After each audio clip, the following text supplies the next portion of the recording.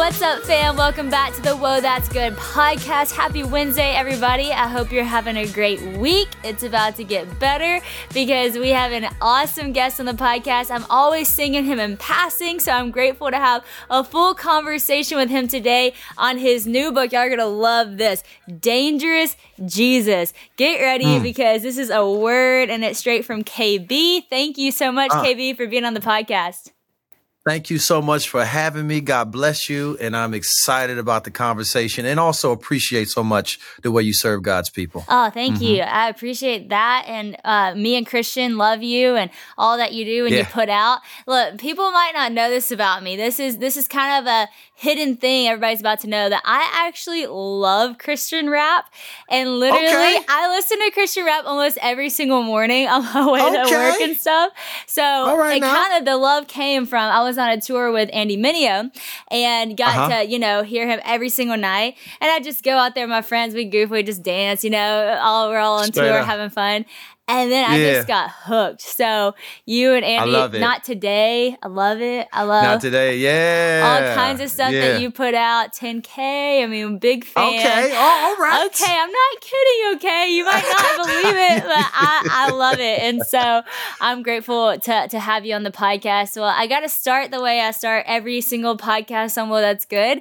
And that is asking a big question. And it is, what is the best piece of advice that you've ever been given, KB? Oh, what a difficult question. I know. So bad. Difficult question. Can I just give a good piece of advice that someone has given me? We'll take it. I feel we'll like take it. Tonight I'm going to be like, it's going to be like 2 a.m. I'm going to pop out of my sleep like that was not the best advice. There was better. Okay. We'll take it. One of the things that has been extremely helpful for me is this kind of concept that I'm giving my boys, that it was something that was instilled to me when I was younger, but it's a simple, very elementary phrase. It got a little rhyme to it. It is do your best and trust God with the rest. Okay. It's good. And it's good. For me, I can, like all of us, have this illusion of feeling like control is something that I can truly have, that I can, through my intellect, my gifting or my ingenuity, control and manage things. And I envision how things should be. And then when they don't turn out that way, it's like I'm almost having to attend the memorial service for my dying my dying plan or my dying dream or my dying expectation. If you can learn to go as deep as you can with what you can do in terms of sharpening your skills, deepening your character, staying sincere. For the Christian influencer, stay human, be touchable, serve God's people, be present in your community. If you can be as deeply connected to God and sharpening and continue to sharpen your abilities and strengthen your character, let God worry about how far that takes you. If that goes as wide as the world, amen. I just want to live a life that is full. It doesn't need to be, the most successful. It doesn't have to have all the sexy awards. I just want it to count for the kingdom, and I'm happy in that. So that's what I mean when I'm teaching my boys this: do your best, trust God with the rest. That is so good. I love that. And it's so good too because it's catchy and it'll stick with you. And I just think some of those little catchy things, even though, sometimes we look past and we're like, oh, that's what dad says, that's what mom says. Those are the things that stick with you the most. And my grandma used to say to me in the morning before school, if we'd stay the night at her house, every time she'd say, be a good leader and example today. So simple. But I always remember that. And I still consciously think about that, today, be a good leader and example in whatever ways that presents itself. And so I love that so much. That's such a good way to start. Like I mentioned, I do love Christian rap. I know you do all kinds of other things. You have an amazing podcast. I was listening to it this week. You are an author. We're going to talk about that. But tell us a little bit about, because you wrote about this in the introduction, how you even got introduced to Christian rap and kind of a little bit about the backside of your story. Yeah. Great question, Sadie. So just to kind of fast forward from birth to being about 15 years old, in my teenage years, they were marked by a broken home, a dramatic change in scenery. I was at one point being raised for a significant amount of time on an Air Force base in Southern Illinois. Scott Air Force Base. And when my parents divorced, I found myself living back in the city in which I was born. And I was surrounded by a world of drama, abject poverty. I found myself trying to figure out what it meant for me to matter or to grow or be a man in this environment, but I was doing it, it felt like by myself. And as a result of my different efforts to establish myself, what that meant so I want to get respect from the people around me. I want to be someone of means. I want to be someone of access. As I was trying to realize a sense of worth and value, I found myself sinking deeper and deeper into a pit of darkness in that extremely dark place. Somebody gave me a Christian hip hop CD. The title of the project was called Bloody Streets Volume 1. The gentleman on the front cover of the album had dreadlocks, had a red bandana going across his forehead, a red bandana going across his mouth. And I was like, okay, so this must be Bloody Streets it must be killing people. There's no way that this is either robbing a bank or something else or worse. It cannot be Christian. But the gentleman that gave it to me said, no, this is Christian music. Didn't explain it to me, just gave it to me and said, you be the judge. So I took it home. I listened to the album. I loved every single song. It sounded like the music that I was listening to, but the content was different. It was nutritious. It was life altering. I could relate to it, but it was taking me somewhere other than just flexing on people that I want to flex in front of, or taking me somewhere deeper than bragging or being better than the person that's next to me. It took me to the cross. Wow. The 8th song was a gospel presentation. And at my grandmother's house, listening to that album, I prayed with that rapper. And I found out very quickly that the Bloody Streets was about the blood of Jesus that covers people who are in the streets, that you might feel like you were forgotten. It doesn't matter who has overlooked you. Yeah. Jesus sees you. And if he sees you, it doesn't matter if anyone else does. And this Savior was water to my thirsty soul, life to my dead bones. Wow. And I trusted Jesus, listened to that album, and I've been walking with Jesus ever since. Wow, that is so cool. Yeah. It's so cool, too, probably for you as you write songs, knowing that you're going to have that impact on people's life that guy had on you, not knowing. Like, how cool is that? I mean, I think that sometimes we underestimate some of the gifts that God's put in our life and how it's like God's using those gifts to minister to the people around us. When we really think about it, we're like, when I was impacted by someone's gift, by someone walking in their gifting and the fullness of what God had for them. And so that's super cool to think about. I mean, I mentioned listening to Andy Mineo, and I was listening to one of his songs one time, and it's rap music, so it's fast, but I'm listening, and all of a sudden I just start crying. And it's like all of a sudden I was like hearing what he was saying and just how it was ministering to me. And your music does the same thing for so many people. And so I just think that's I love that. Amazing. So one thing that's just so cool about this book is that it's called Dangerous Jesus. And I know just even some people are looking at that, they're like, what does that even mean? Whoa, what's happening there? What does this mean? But when you start to read the book, you quickly realize just the power behind it and your revelation of Jesus being this dangerous Jesus and what that meant. One thing that I read that was really gripping was how, you mentioned already that your parents got divorced and you all of a sudden kind of had to be the man of the house. You were living in a totally different scene. And you had this desire to have a gun based off of like wanting to be like secure. And it was kind of in that time that you realized the power of a dangerous Jesus. So can you tell us a little bit about that backstory? Of course. Great question. I chose that title, Dangerous, not to just be provocative for provocative sake, but I think that it's a good word to think about the realities that we deal with. I wrote this book particularly thinking about Gen Zers, millennials, folks who are on the edge of sort of losing their faith, or those who have already walked away, or those who've not considered Jesus.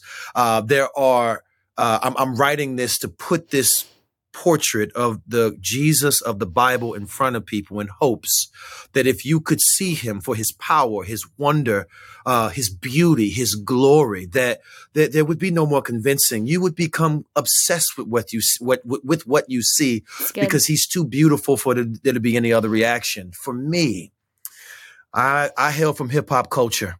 There's a sort of triune value system for many people that come from hip hop culture. And that is this idea of money, power, and respect. He who has the most of that, he who has more of that has more manhood. They have more life. They have more. The thought was happiness.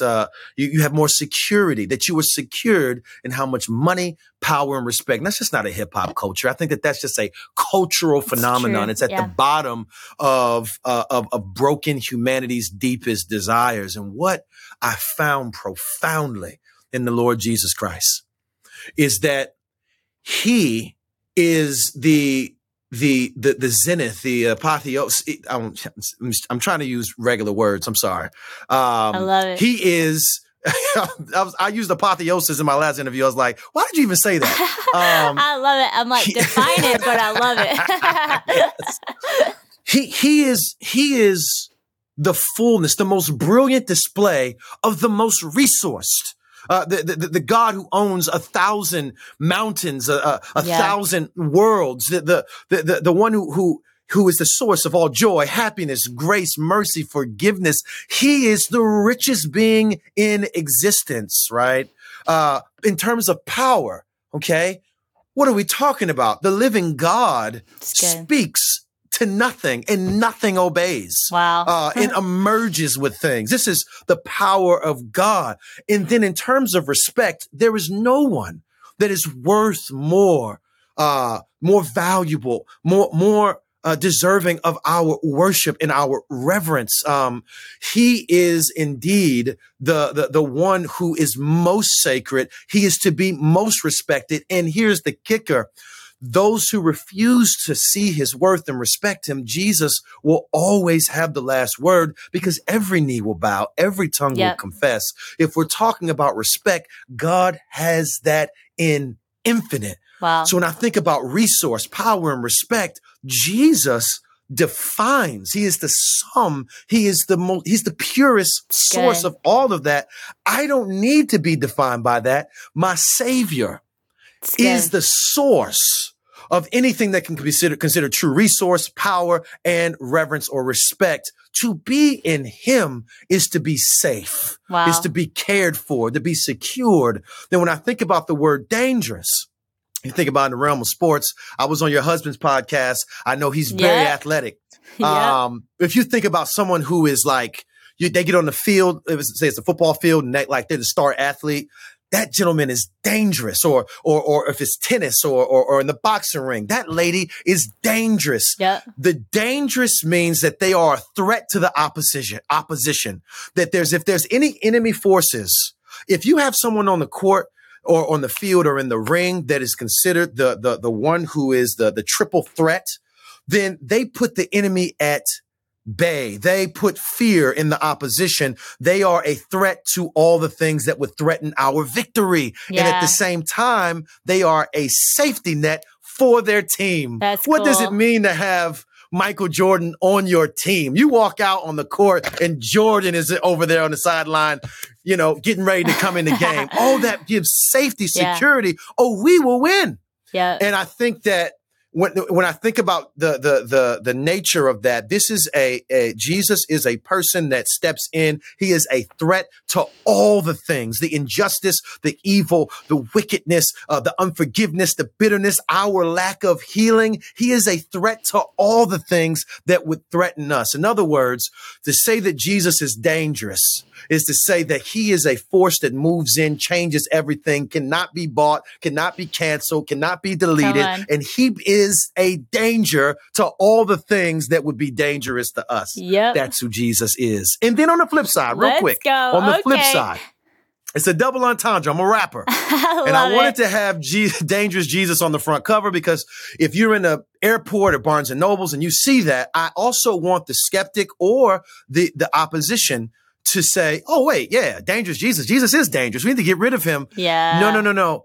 I also want to draw you in so that you can see that there is a kind of dangerous that comes out of misappropriating Jesus, taking Christianity and hollowing it out, as Dallas Willard said, wanting Jesus, simply becoming like vampire Christians that want Jesus for his blood, but they don't want him for his life. Dang. That kind of Christianity is dangerous, and we want to discern the misrepresentations of Jesus from the true Lord Jesus Christ of the scripture. Yep. Come on. Let's go to church. That is so good. I love it so much. You know, I can't help but think people are listening to this and they're like, man, I've never even heard of that Jesus. Like, I do want that Jesus. You know, it's like they've been fed this false gospel or had this false representation of Jesus because of people in the church and how they treated them. And you actually talk about this, and I love this. You talk about, who are you proclaiming? Are you proclaiming the Christianity of the land or Christianity of Christ? And you talk about this mainly in the context of how this was displayed during slavery and how horrible that was. In what ways do you see some of that displayed in today's time? And do you feel like is the danger that we're faced with on how we're getting Jesus wrong as like following the Christianity of the land and not the Christianity of who Christ really is, like the Jesus that you're talking about? That's so incredible. Absolutely. Amen. Yeah, that's right. I framed the launch pad into the book, because the book is like chapter after chapter of all these different ways in which we might know Jesus for who he is and not the Jesus that often is imagined in mainstream in the world. So through like friendship, through, enjoying life, being a Christian and enjoying life. I'm super excited about that chapter, cool. Through justice, so on and so forth. But anyways, and Frederick Douglass gives us this. Frederick Douglass, one of my an American hero, one of my favorite people in history, gives us this framework of there's always going to be the Christianity of the land, and we are needing to reject that and embrace the Christianity of Christ. The Christianity of Christ is an unimaginable good for our souls and our world, but it is often distracted, or it is often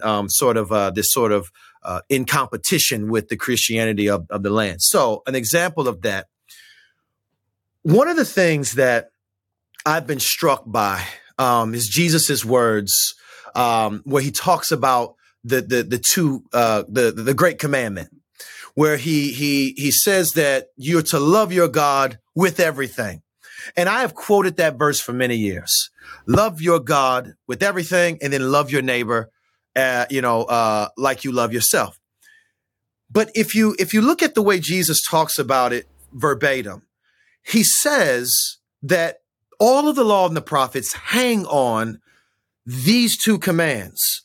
And these two commands, Jesus says that the first, love your God with everything, is like the second. It's likened to the second, which is to love your neighbor, which says to us that those are certainly two different commands. One, and the order is important. We love God with everything. That qualifies our love for everyone else. But we are wrong if we miss Jesus's words when he likens the two. He connects them at the hip.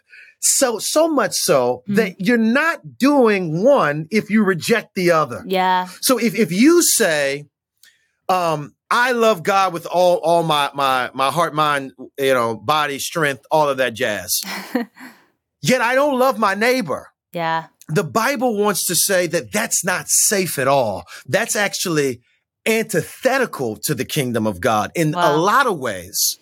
What it means to truly be a follower of the Lord Jesus is that you are a lover at the essential, the sort of, here, I was about to say ontological.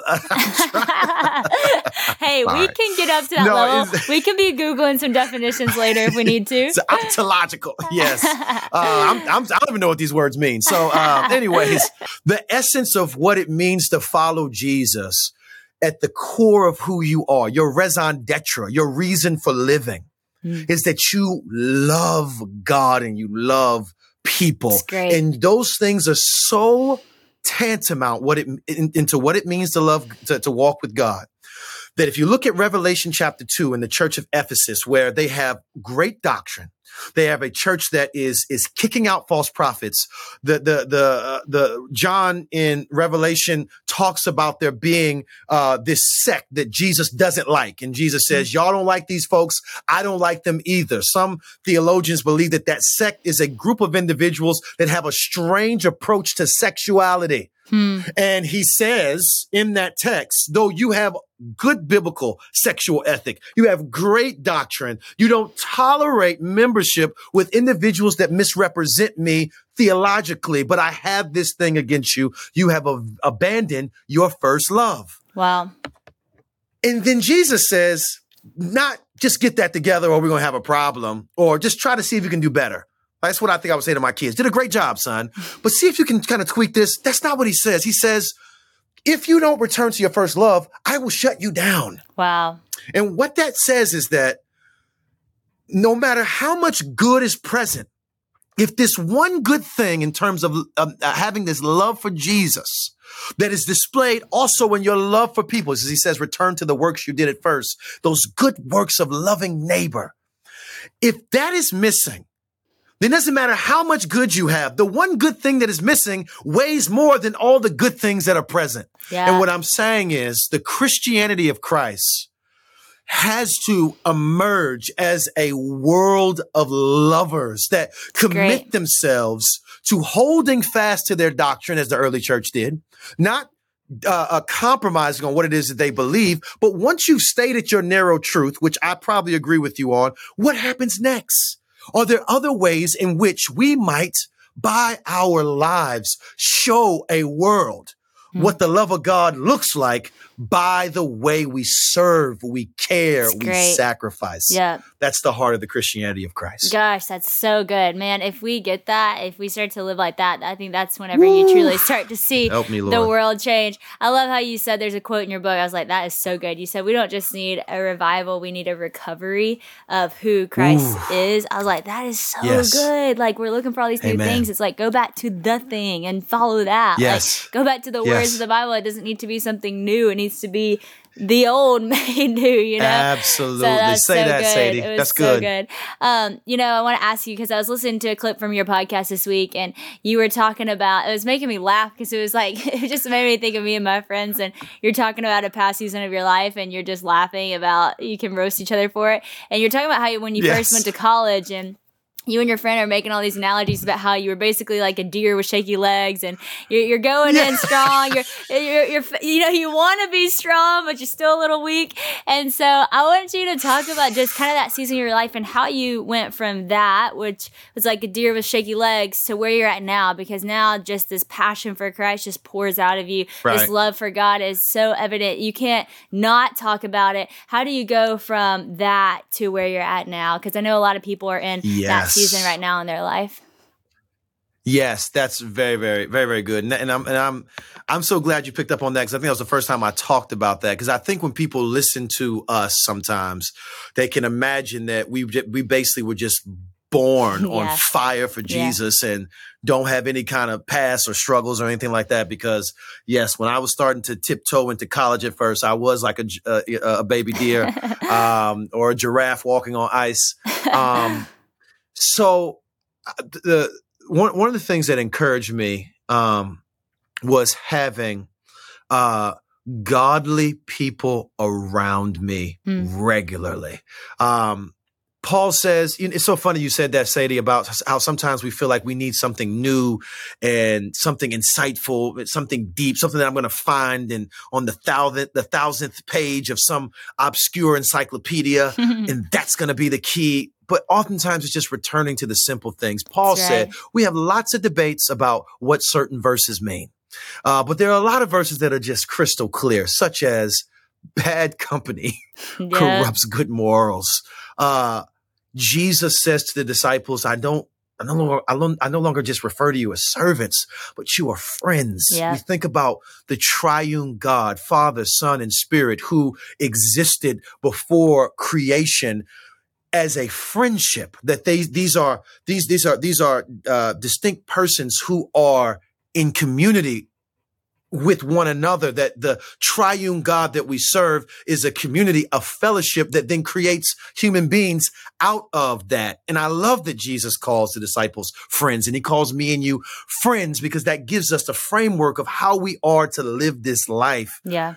Godly friendships shape us, and to not have those gives you perhaps one of the most important requests on your prayer list, that God would send you men, women, brothers, sisters that can help hold you up, because in this world, you will have trouble. Yep. You will be shaky. You will fall. You will be confused. There is a cross for us all. I am in my 30s now, and there are things that I could not have prepared for. I don't know what it is to bury someone I love. I wasn't doing that in my 20s, and now we're doing that. Our bodies are starting to disappoint us. There are things that we hoped would have materialized that have not. There are struggles that we still have that our hope in our early 20s is that they would have been gone in our 30s. So we didn't really think much about that we had this struggle. And here you are, 30, 40, 50, still wrestling with some of the same things you did as a teenager. This world is heavy. Yeah. And God's prescription is that you would surround yourself with people that love him and love you. I would say that I am here. I am the man that I am today, and I have a long way to go, Sadie.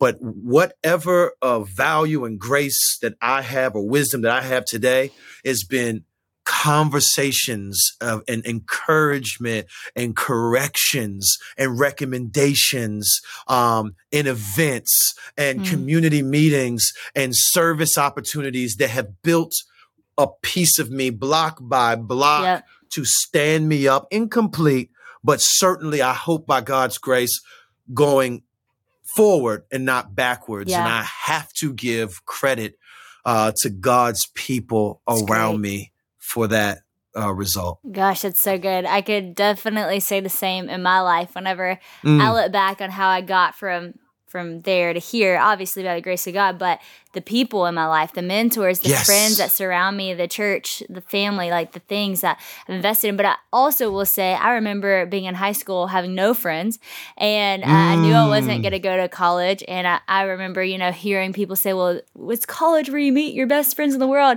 And I would just cry and be like, I'm never going to have friends. Man. Where am I ever going to meet these people? And I did. I prayed, like, God, like, I want this. I desire this. Like, I know I need this in my life. It was so cool when I moved to Nashville. It was just amazing how I could not have written the story that God was going to have for me, how I met my best friends. One of them was literally from walking in a store, and I was shopping, and she owned the store. And a few months later, she's my roommate. And like, she just loves the Lord and all of these random things. But I say it to say, like, those were just answered prayers. Like, God was putting these people. So if you don't have friends right now and you're hearing this and you're like, well, I want that, but I don't have that, that is not too far of a request for God to handle. I've seen him do it in my life and in yours. It's so encouraging.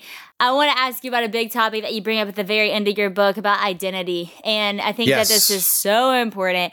And, it was one of my favorite parts where you said, who is KB? And you go on to be so vulnerable and sharing just some of the things that have shaped you and made you who you are. Some of the times in your life where you didn't know who you are and ended up finding who you are. Obviously, a lot of people listening to this podcast are struggling right now with that question, who am I?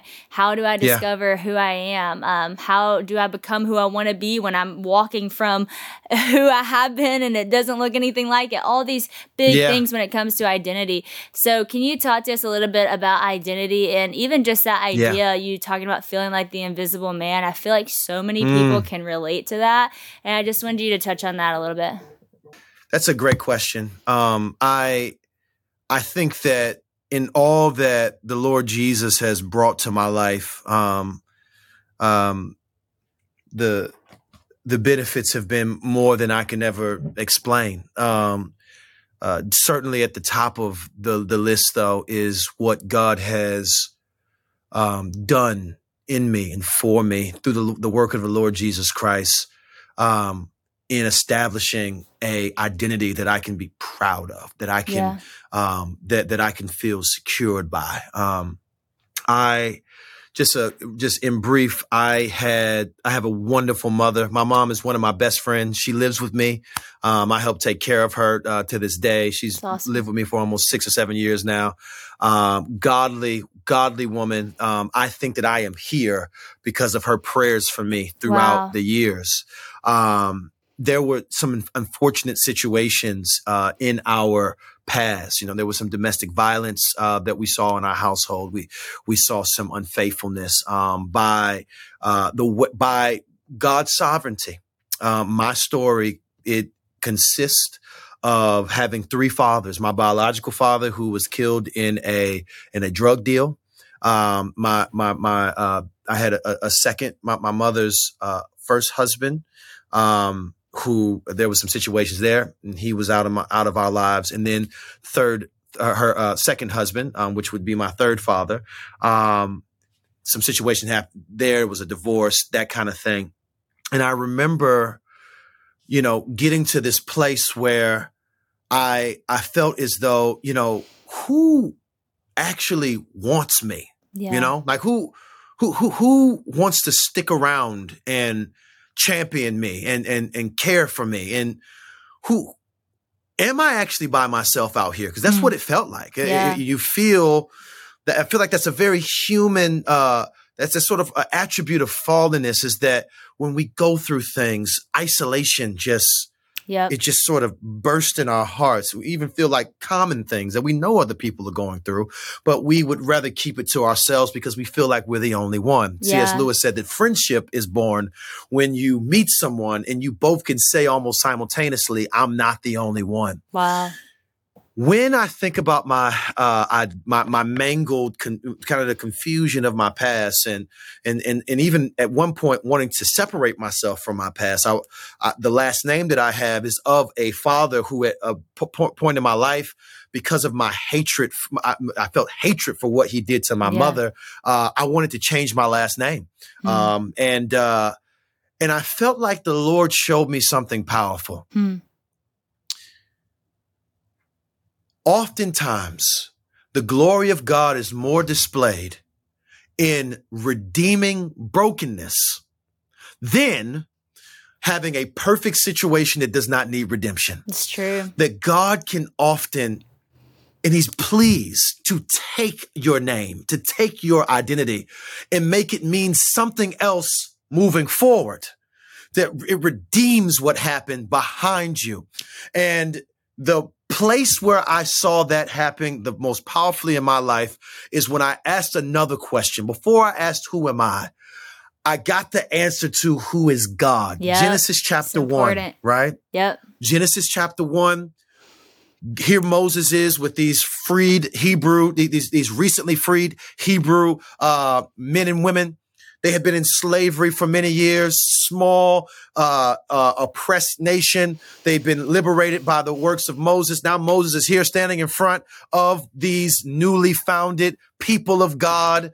And he starts with not who you are. He doesn't start with, you're not slaves anymore. Things are great now. You got a lot to look forward to. We do get to that.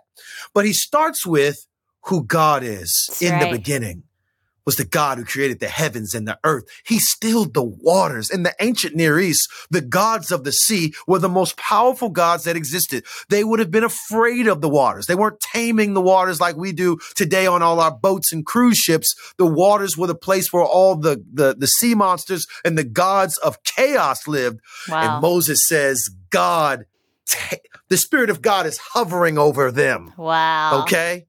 Talk to me nice. This God stills water. Then they're like, oh my gosh. Not only that, his image, that of power, respect, and deserving of worship, that God made you in his image. Wow. Then that would have been world shattering. Like, so hold on. This is who my father is? Yes. Wow. And what that means for me is that I am somebody. And I don't mean that, in a trite way. Yeah. I mean that in in a redemptive way, Yeah.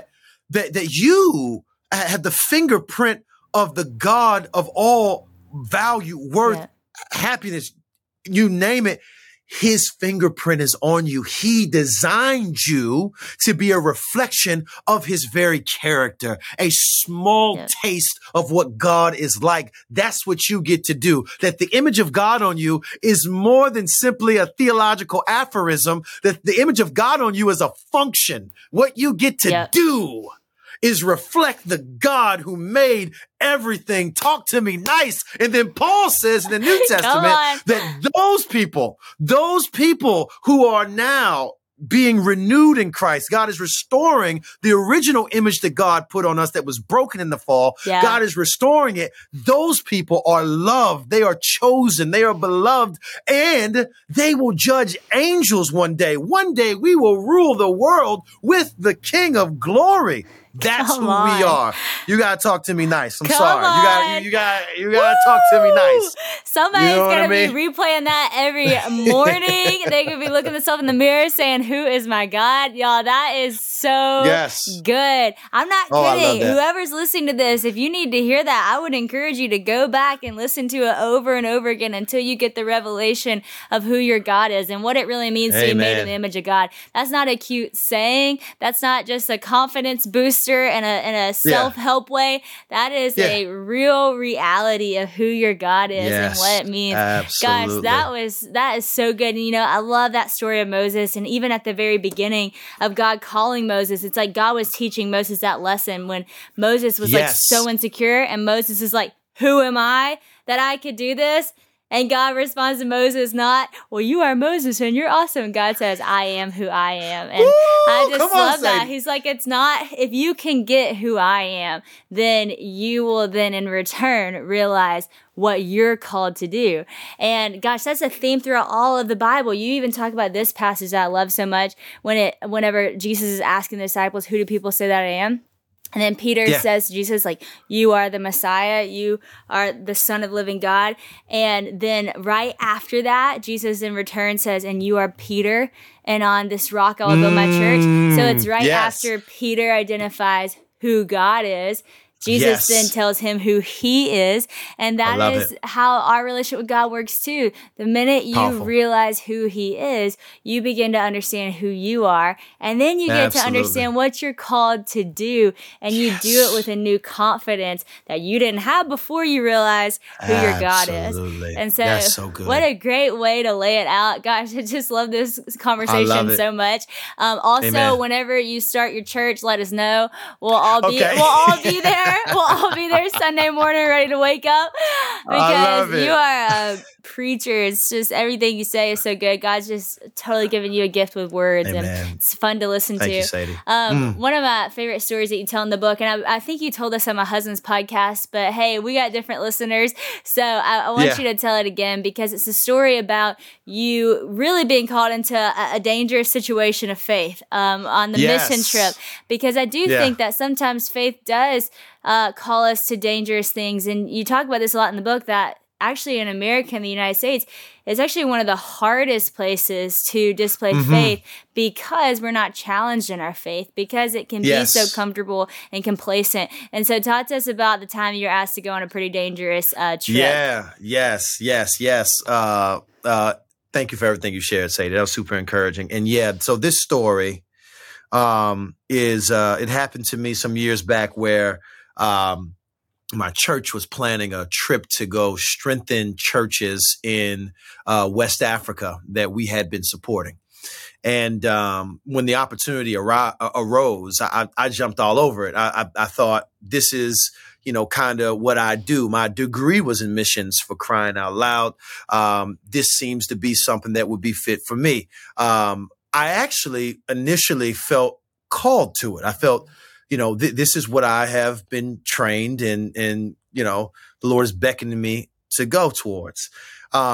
We watched, the pastor at my church organized a meeting at his house for us to watch a documentary about the place we were visiting. And I normally tell people how I got to my pastor's house, and I was, I kind of sauntered in, looking around. Everybody's good. Everybody good. Y'all got y'all passports. Y'all got y'all shots. I still got my vaccines. I sat down, and all that confidence I had just dissipated as he put this documentary on. The documentary was rough. I mean, it was stories of cannibalism, and there was a missionary that was martyred there not too long ago. There was 2 civil wars, rampant instability, and here we are about to fly over to that. And the documentary was cut off, and he turned the documentary off, and kind of the pastor addressed the room. We were all shook, all nervous, and he started by saying, "If you don't want to go, we're not going to judge you." So it's good to protect yourself. You know what I'm saying? Like that's beautiful. So nothing's sinful about that. But for those who are called to go on this trip, the pastor said, this is a call to lay your life down for Jesus. And when I heard that, it sounded like how I sound in my music, how I sound on stage, how I sound in conversation, even when I'm sharing the gospel, that I'm talking about the immeasurable value of the Lord Jesus Christ, that he be worth even my own life. And here I have an opportunity to test that assumption. And I got very, very concerned, very, very nervous. In fact, I left my pastor's house and was planning on just trying to paint the picture to my wife as terribly as I could, so that she would say, no, my baby ain't going nowhere. He's staying here with me. Yep. I got home. I set my wife down. I was like, baby girl, they basically want us to go do mission work in hell. I mean, what are your thoughts on this? And my wife paused, and she said, well, do you feel like God is calling you to go? And my initial reaction was, I don't like that. That's not what I want you to say. Yeah. But I was like, yeah, I think so. I mean, given I am a missionary. She said, well, I think you should go then. And I said, Michelle, if I go on this trip, I might not come back. There are people that are going on this trip that are making videos for their family members in the event that they don't come home. You want me to go and do this? I'm young. I'm like, there's books I'm trying to write and albums I'm trying to make. I want a full family. She said, if God is calling you, I think you should go. And I said, what if I don't come back? And she says to me, if you don't come back, God will take care of me. You need to do what he's calling you to do. Wow. And it was in that moment that I felt overwhelmed. Well, shortly after that, I felt overwhelmed with this sense of awe that God really is as good as he says he is. Yeah. He's not going to lead me anywhere where anything can happen to me that's outside of his schedule. If I am following him, I will not a hair on my head will be touched. And if a hair on my head is to be severed, and I love my dreadlocks, I don't want to lose them. But if that does happen, I will submit to him in his leading, because there is more joy in following Jesus into the scary place than there is staying cooped up in my kind of rebellion, disobedience, lackluster, lukewarmness. And I felt that. I did go on the trip. I went out there, and I tell people about one of the first nights I was there. I was on a concrete bed in the middle of the 18 hours into the jungle, mosquito net over my head. It's hot. I'm hungry, weird noises in the jungle. And I started to chuckle. And I started chuckling because I realized that though I was in a very uncomfortable place, I had the joy of the Lord in full, so much so that I would rather be laying on a concrete bed in the middle of the jungle, knowing that God is smiling at me, than to be anywhere else outside of his will. It's true. And it doesn't mean that everybody's going to go to jungles or that everybody's going to live the life or walk the path of a martyrdom. But for every Christian to equip ourselves with a spirit of sacrifice that says, even if it's scary, if God is calling me, I'm going to trust and obey, because there's nothing but reward for me on the other side of this. Oh man, that's so good. That's so true. And I think that's when you really understand what like peace that surpasses all understanding is, and it comes from when you're in the midst of the scariest situation, but yet there's this peace in knowing I'm right where I'm called, I'm right where I'm supposed to be, that God sees me in this, that God's led me to this. And it makes me think of that, the story Shadrach, Meshach, and Abednego. It's like, my God can, my God's able, but even if he doesn't, and sometimes he will and sometimes he won't. And in that case scenario, they're with the fourth man in the fire. So imagine what that had to feel like. I don't know if it felt like peace, but I imagine in some weird way it did.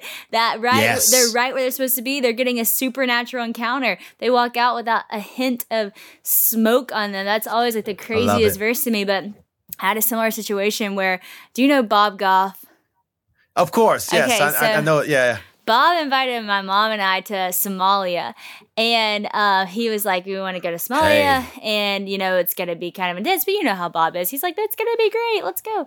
And he's like, whatever. And so we go, and I remember sitting on the plane on the way there. We had to wear all the things, and a lady beside me, she very broken English, and she said, why are you going to Somalia?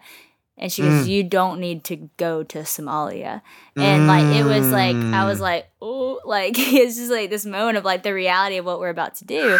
And I have always been a person that really struggled with fear. But at the same time, I kind of wanted to prove to myself the same thing you said. If I'm going to preach this, do I really believe this? If I'm really going to say, Sadie, I'll give my life to you, God, am I really going to do that?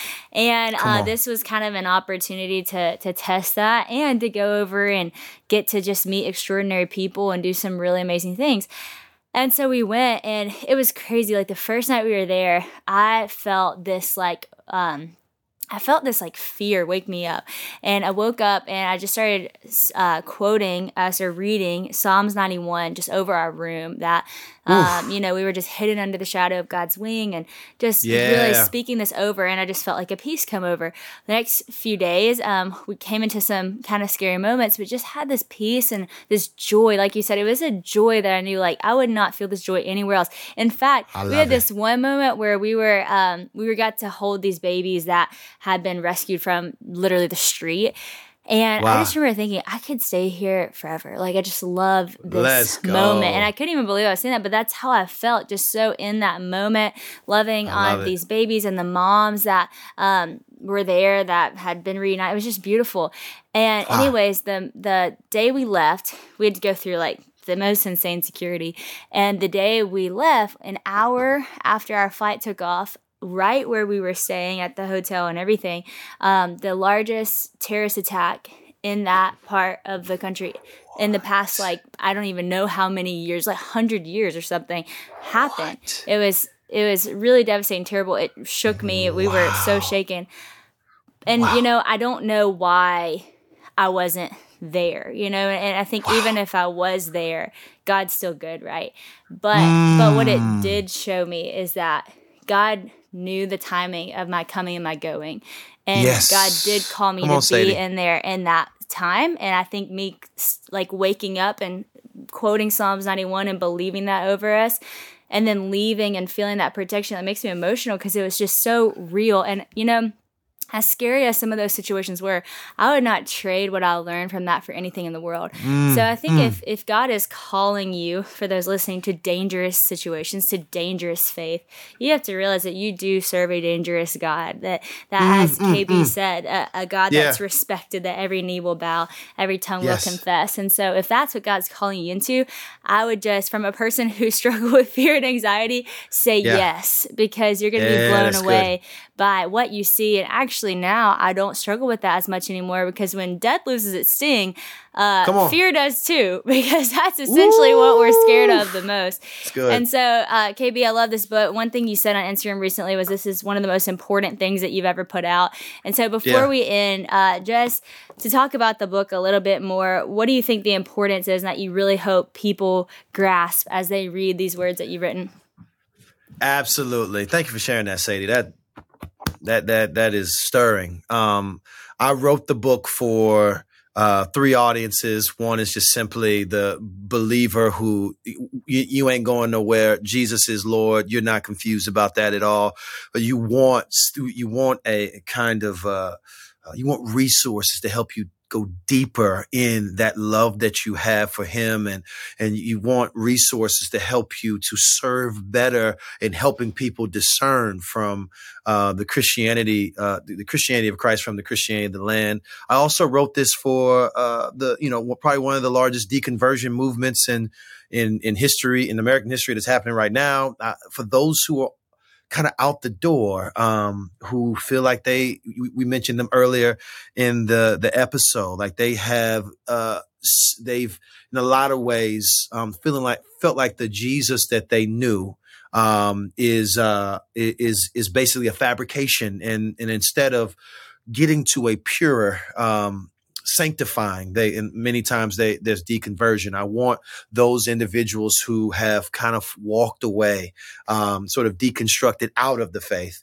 I want those folks to read this book. And lastly, I'm looking for the skeptic, or the person that's far from Jesus, that maybe only Jesus they know has been these mainstream representations, where they might actually think that Jesus is not a good, a positive good for the world. I want you at the table too, because in this book, I am wanting people to have a clear vision of who God is. I mentioned earlier that, I alluded to it, but what I do is I'm a vision clarifier. I help to remove the things that are making it difficult for you to see. I'm trying to get things out of the way, and like a tour guide in front of a wonderful, wonderful display, I'm here to say, hey, come right over this way. Check this out right here. Look how this is so brilliant. Because if you can see the brilliance of God, you become obsessed with what you see. And I'm doing that in this. I'm hoping that people find me doing that in this book. That's great. There's a clear vision, but there's also a clear path. Yeah. Here are the things that we ought to be doing in light of the gospel of the Lord Jesus Christ. And in those things, by God's grace, I think there is revival and recovery. Yep. Gosh, that's so good. Well, I'm excited for people to dive in. I'm so excited for people to hear this, because I personally have been so encouraged by getting to sit and talk to you. So KB, thanks for spending time on the Well, It's Good podcast and for putting out all that you do. Awesome. Thank you so much, Sadie. God bless you.